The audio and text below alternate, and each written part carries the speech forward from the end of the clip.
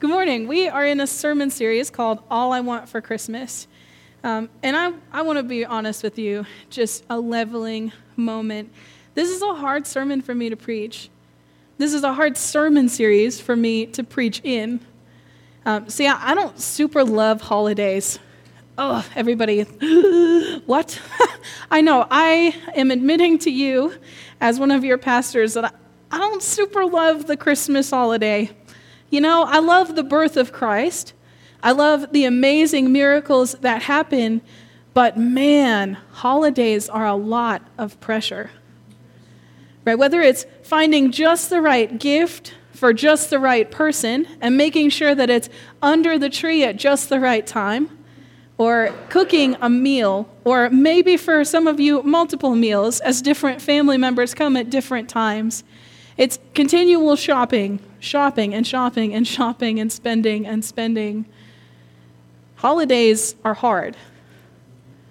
And maybe even those of you who love Christmas this morning can join me in just like a deep sigh. Because man, it can be stressful. If I had to relate myself to a Christmas movie character, I would tell you, honestly, that I'm the Grinch. That I'm the Grinch probably before his heart grows 4 sizes too big when it comes to Christmas. You know, I'm kind of a bah humbug kind of person. I would just as soon sit at home and eat Blue Box mac and cheese than go to my grandparents' house for a Christmas ham. Maybe some of you are like that too. No, I see a lot of head shaking. No. Maybe some of you can relate to me then. Maybe not all of you, but some of you. Oh, one hand in the back. Hallelujah. Okay. Okay, so I was talking with my dad at Thanksgiving, though, and I realized something, and it's not a very nice something to realize, but I'm going to share it with you. I think part of the reason that I don't really love Christmas is because when my grandma passed away, my Christmas traditions passed away with her. See, my family, my dad's side of the family, there are some Christmas traditions, but not any that I'm really included in as an adult kid, you know, an adult kid with adult parents. But my grandma, man, she loved Christmas. She loved Christmas. If it could fit into a red or a green color scheme, she was all about it. She loved the gifts. She loved the gift giving. She loved the decorating, the Christmas lights, all of it. She was Mrs. Christmas, I would say, along with Val. Along with Val Carr, my grandma Jean. She just loved Christmas. And while I've never really loved Christmas, I have always loved my grandma. And so every single season, when the holidays started to come around, I would be her Christmas elf. I would suck it up, I'd wear the outfits, and I would help her with all of her cookies. This lady had me decorate her house the day after Thanksgiving, dress it all up in Christmas lights and with the tree, everything to the nines, the nativity scene out front the day after Christmas, and she wouldn't let me take it down until mid-February, sometimes even March. But she loved Christmas, and toward the end of her life, we were making at one time, in one setting, 16 batches of peanut brittle. 16 batches. Have you ever made peanut brittle? It is tough work. And man, she wore the scars to prove how much she loved Christmas, because that candy is nasty. When it gets on you, it's nasty. But she loved Christmas. And so this year is hard for me. This is the second year that I have without my grandma. And that stinks. That hurts. And so when I see a sermon series titled All I Want for Christmas, it gives me pause. There are many things that I could use to fill in the blank there that I'm not sure could be answered, that can't be wrapped up and given under a Christmas tree. And maybe that's you this morning. Maybe you're sitting here too, and you just can't seem to muster the joy this year. It just doesn't seem like Christmases before. Maybe this year is hard. Maybe it was like that last year too. And maybe this year you feel reduced. Man, I can't muster the joy and so I feel less than. I can't quite tap into that Christmas spirit that I used to have, and I just don't feel as human as other people. I am burdened, I am troubled, and I just don't feel like other people feel about Christmas this year. And so maybe for you, when you hear that phrase, that sermon series title, All I Want for Christmas, the first thing that comes to your mind is to be human again. All I want for Christmas is a little bit of joy again. All I want for Christmas is a little bit of hope restored again. All I want for Christmas is to be human again. And man, during this season, it can be so difficult to reconcile these two things. It can be so difficult to reconcile the absolute truth and joy that is present in the Christmas story because it's there. Because our Christ was born. Our Savior was born, and that is such an incredible miracle. And it can be hard to feel down in the Christmas season. When you feel down in the Christmas season, it's difficult for other people to understand. It can be difficult to explain. I'm not sure why the Christmas lights just aren't making my heart flutter this year. And I think sometimes it's easier for us to just ignore how we're feeling in those moments than it is to just admit that. You know, I'm just not feeling Christmas this year. I'm just not feeling the holidays. And I'll tell you what, it's easier to write sermons like that too. It's way easier to write sermons about shepherds and about the joy of Christmas than it is to acknowledge the elephant in the room, that not all of us are feeling that same joy. But I didn't write a sermon like that. We're not going to talk about the shepherds today. We're not going to talk about the angel and the story of Mary today. We're going to talk about what it means to have our humanity restored. So this morning, if you are just not feeling the cheer, this sermon is for you. And it's going to feel at first like we're jumping around, but stick with me because we will come full circle and hopefully land in a place that makes sense to you this morning. But we're going to start in John chapter 1. It's a weird place to start for a Christmas sermon, right? John chapter 1, but I'm sure that you've heard this passage. I'm going to start at verse 1.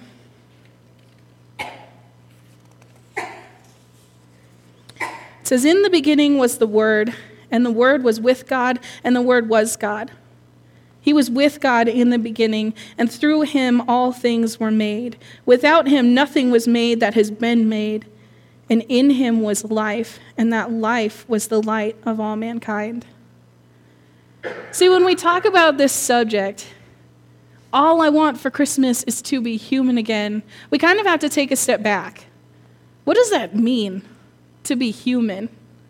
What does that look like? See, there are all kinds of idioms and sciences and whatever dedicated to explaining exactly why it is that we are called man. Right? One of those is the phrase, "to err is human." How many of you have heard that? Yeah, we've all heard that idiom. It's very popular. To err is human. But it takes just a very brief reality check for us to undo the wisdom that is here, for us to undo this supposed truth. Because how many of you have pets? Yeah. See, I have a little dog at home. His name is Bosco, and I love him dearly. I love him so much. He is so sweet and cuddly and not the smartest dog in the world. And so, sometimes he'll do really silly things, just like he'll make mistakes. He will err, like when he's judging the distance from one couch to the other and he gets it wrong. When he jumps and he's flying for his life and he lands face first, smacks the other couch, It's kind of funny. He's never really hurt himself that bad, but just in that simple phrase, "to err is human," that can't be true, right? Because that would make my dog human, right? So simple litmus test, it doesn't work. That can't be what being human is. To err is human. No, that's garbage. We have to throw that one out. What about the phrase, hope springs eternal in the human breast? Have you heard that one before? Or even just the first part, hope springs eternal? Yeah, see, that comes from a poet named Alexander Pope, and there is such beauty in what he's saying here. Because of all creatures, man does have an ability to find hope in situations that otherwise seem hopeless. So he's almost right. But what about those of us who can't seem to find the hope anymore? What about those of us who have been so down for so long that we can't muster it in ourselves? Does that make us less human? No. No. And so this one has to go too. This cannot be what being human is defined as, hope springing eternal in the human breast. Man, it sounds nice. And I wish that that could be it. I wish that we could go home right now. But that's not it. Right? And so we have this problem. We have a real problem with defining what it means to be human. See, and theologians weigh in on this, just like poets weigh in on this, just like biologists weigh in on this. You know, and some would say that, well, if it's not one of these idioms, then it's this, that we were born in the genus human and so we are human. That's maybe half true, right? But the problem with that statement is that it's often said by the people who also believe that we're descended from monkeys. So to be human is to be a little more than monkey. A little less than God, a little more than monkey. Right? So that doesn't work either, does it? No, because it's only about half right at best. Right? Or what about the idea that, hold on 1 second. No, that was it. Monkeys. So sorry. So here's our problem. We can't define who we are as human because it seems that any less than a biblical definition of human doesn't capture it. It doesn't put us where we need to be to understand how this year, this Christmas, I can start to feel human again. Here's the problem. We have forgotten who we are. We have forgotten what it means to be human. We have forgotten who we are. And that's where this scripture comes in. And I'm going to read it to you again. 1 John 1, in the beginning was the Word, and the Word was with God, and the Word was God. He was with God in the beginning, and through him all things were made. Without him nothing was made that has been made. In him was life, and that life was the light of all mankind. We've heard this before. It's very poetically beautiful as a passage, and we like to dwell on that. We like to look at it for its beauty, and we hold it in our hands and we marvel at these words that John has written, and then we skip to the next part. Because this is written by John the Baptist. So John, the prophet who paved the way for Jesus' earthly ministry. John, the cricket eater. John, Jesus' cousin. Right after this passage begins Jesus' ministry. Right after this very first passage in John, we see Jesus baptized. And we skip over this. We say, oh, that's beautiful. Those are such beautiful words. We skip over this in favor of what comes next. And what comes next is incredible. Do not get me wrong. The baptism of Christ, his earthly ministry, is beautiful. But when we skip over this passage and the theological depth that is here, we miss something. We miss something incredibly important. See, John dives further into this. He explains that all things were made on that day through the Word of God. And this passage harkens back to the very first story that we have of God. In the beginning. Genesis.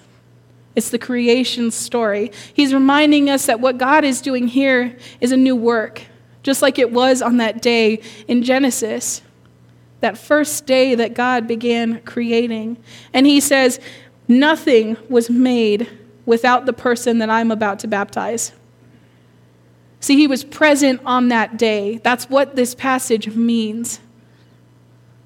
In the beginning was the Word of God, and the Word was with God, and the Word was God. Nothing was created without this man that is about to begin his earthly ministry. John is calling us back to look at Genesis, to look at the beginning, because it's in the beginning that we first see Jesus. And sometimes we don't even realize that. See, while God was creating the universe and life as we know it, he was speaking earth into motion.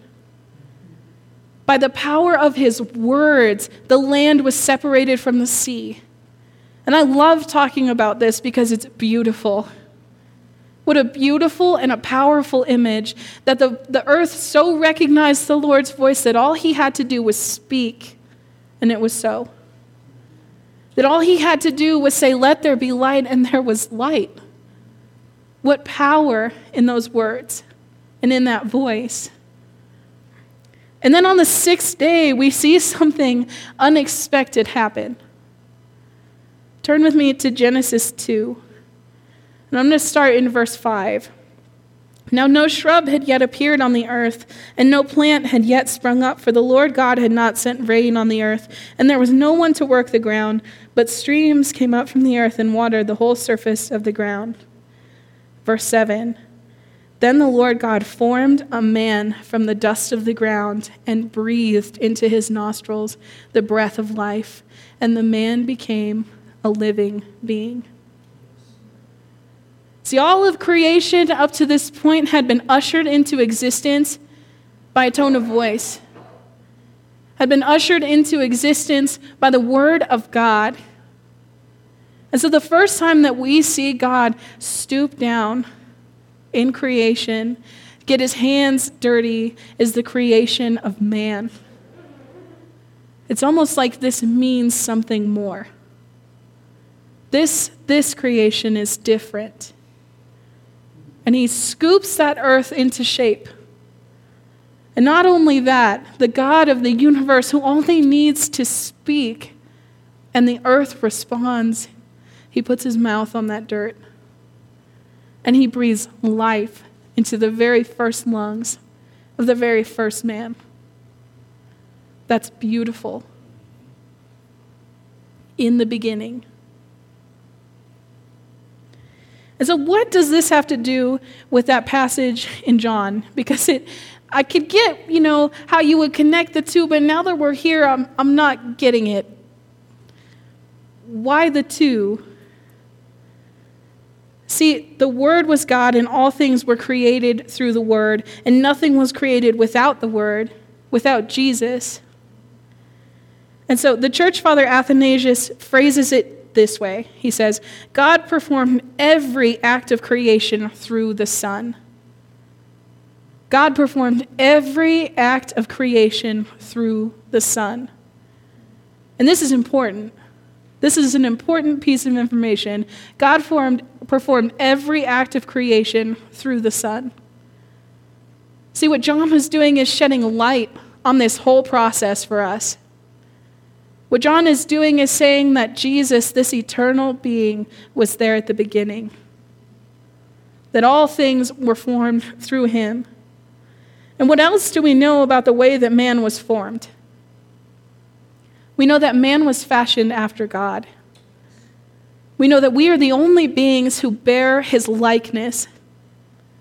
And so if Jesus was present in the beginning, if he was present in that moment where God's hands touched the earth and his breath sprang a spirit into life, what does that mean? It means that we were formed to be like Jesus. We were formed to be like Jesus. We were fashioned after the God who made us, through whom everything was created, the Word. We were made to look and to live like Christ before we ever knew him. And how often do we get that backward? Like, we are human. We think that we came first, that we define what being human means, when it has always been something different. That in fact, to bear the image of Christ, of God, our Creator, that's how we were fashioned. And so when Jesus comes, he is born as himself. I know that seems very, wow, good one, Valerie. But when Jesus comes, he is born as himself, fully human and fully God. Fully human because he is what we were always meant to look like. And it's no wonder that some of us feel less than human this Christmas. That's a lot to process. It's a lot of theological information to digest in your minds here in but a half an hour. But it has some pretty serious practical implications for our lives. Let's dive back in. If this is all true, if everything was created through Christ, if we were formed to live like Jesus, then what does that mean? It means that Jesus is the picture of what it means to be human. Jesus is the picture of what it means to be human. While Jesus was on earth, we weren't teaching him how to be human. And I think sometimes we fall into that trap. I've definitely been there before, that I have to somehow teach God what my existence is like. He doesn't know unless I tell him, God, this hurts. But man, if we look at it the opposite, that Jesus is what it means to be fully human, wow. That means that while he was on this earth, he didn't need lessons in anatomy because he formed it, because he knew it. Means that he didn't need lessons in sensitivity. He didn't need to be told that hurts because he felt it, probably more deeply than any of us feel now. It means that he didn't need to be taught what it meant to cry with a brother because he knew. And because our very impulse comes from him, not the other way around. We don't need to teach Jesus what it means to be human. See, while he was on earth, he was teaching us what it meant. So back to Genesis. Right after man is formed by God from the dust, a serpent leads the first people into the first lie of the world.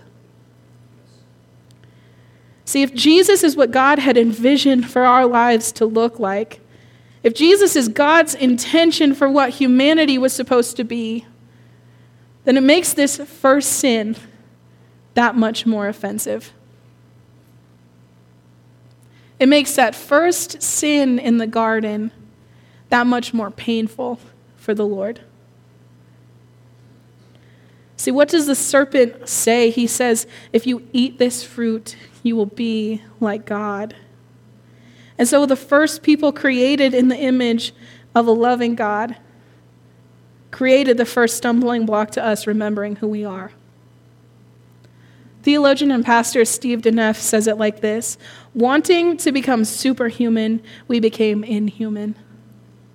Wanting to become more, we became less.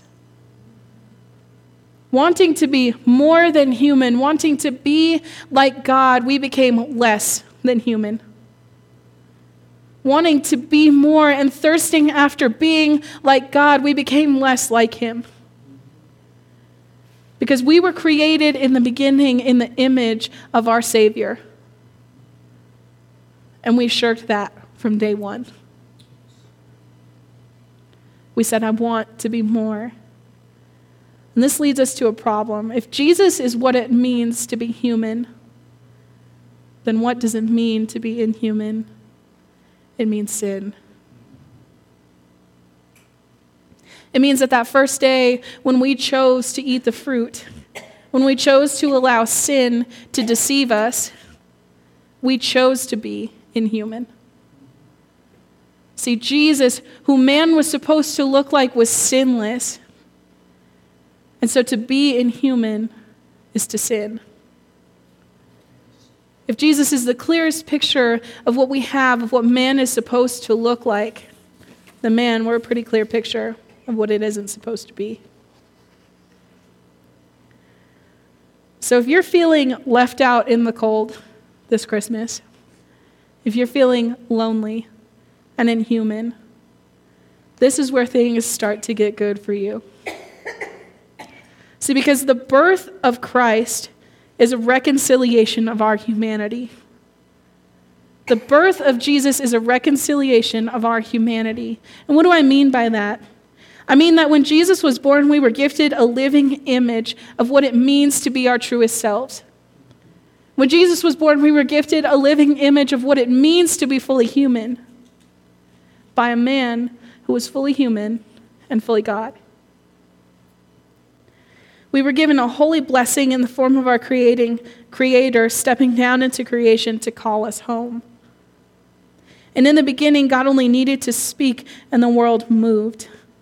The water, the land, the light, they all knew his voice, and when Jesus is born, we get to hear it too. We get to hear the voice of our Father calling us back home.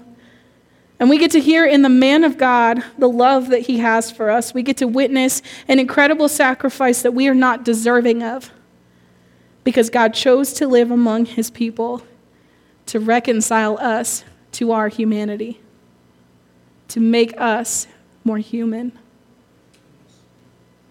See, if Jesus is the picture of what it means to be human, then we have to stop looking for our worth in any other thing.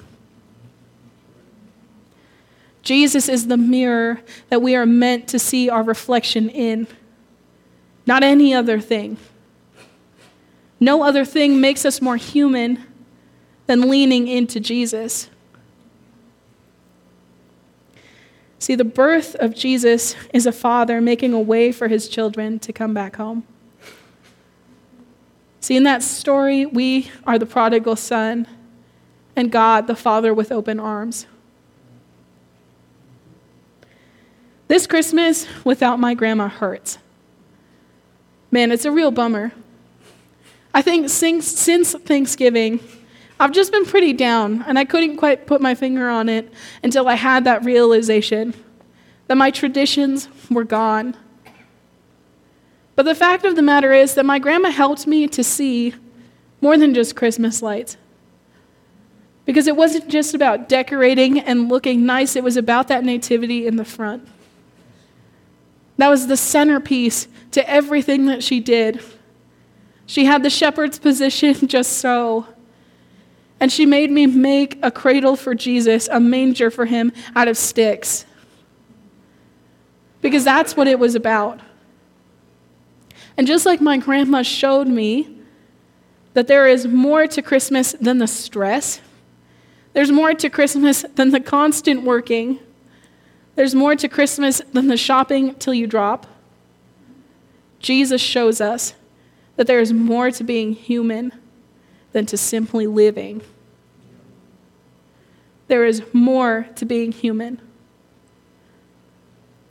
And so I have two questions for you this morning, because if you are feeling less than human this morning, you're probably falling into one of these two categories. The first question is this: have you forgotten who you are? Have you forgotten that it's your sin that makes you inhuman, not you? Have you forgotten that your feelings don't make you less, but that actually the Christ, the Messiah, Jesus, that he felt the same things that you do? And we can know that because we were fashioned in his likeness. Have you forgotten who you are? If Christmas this year is consumed by making sure that you give the best gifts under the tree, you may forget. And if Christmas this year is overcome by the weight of familial expectation, then you may forget who your Father is.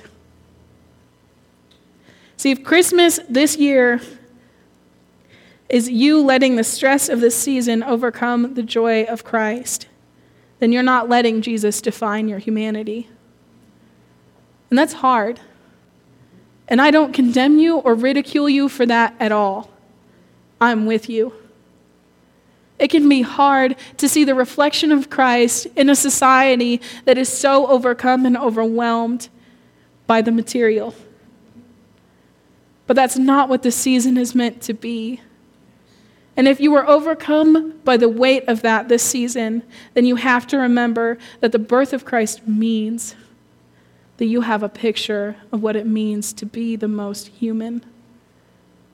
That we have a Savior who cried at the loss of his loved friend. We have a Savior who died a death for us that we didn't deserve. And that defines our humanity. That defines our worth.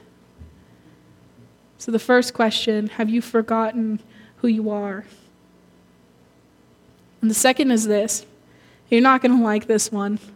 And it's okay. You can be mad at me. But does your life look like Christ?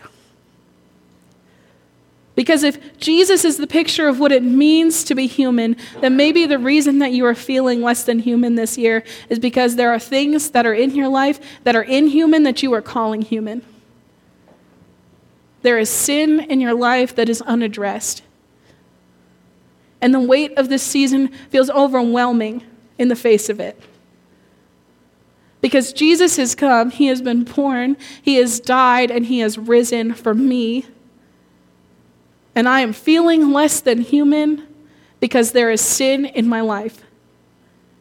I am feeling less than human because I haven't fallen on my knees and confessed it. And if that's you this morning, please know you're not alone. There is sin in all of our lives. Some past, some present. We need only to remember that to be human is to confess it. That to be human is to fall on our knees before the Lord. To say, Jesus, it's here, and I need you to take it. See, when Jesus died that death and he reconciled us to our humanity, he died that we could be like him. He died that we didn't have to live with the constant pressure of sin in our lives. He died that we could overcome it. When Jesus overcame death, when he overcame sin, he overcame the biggest obstacle to us feeling human. That's sin. And so this morning, whether your answer to the first question or the second question is yes, I'm going to be back at the back of the room during this last worship song, and I would love to pray with you. Because this season is hard enough as it is. But man, it is made exponentially harder when you don't even feel human. When you can't muster the joy this year. When you carry a heavy weight on your shoulders this season. Let me help you shoulder some of that. Let Jesus take some of that.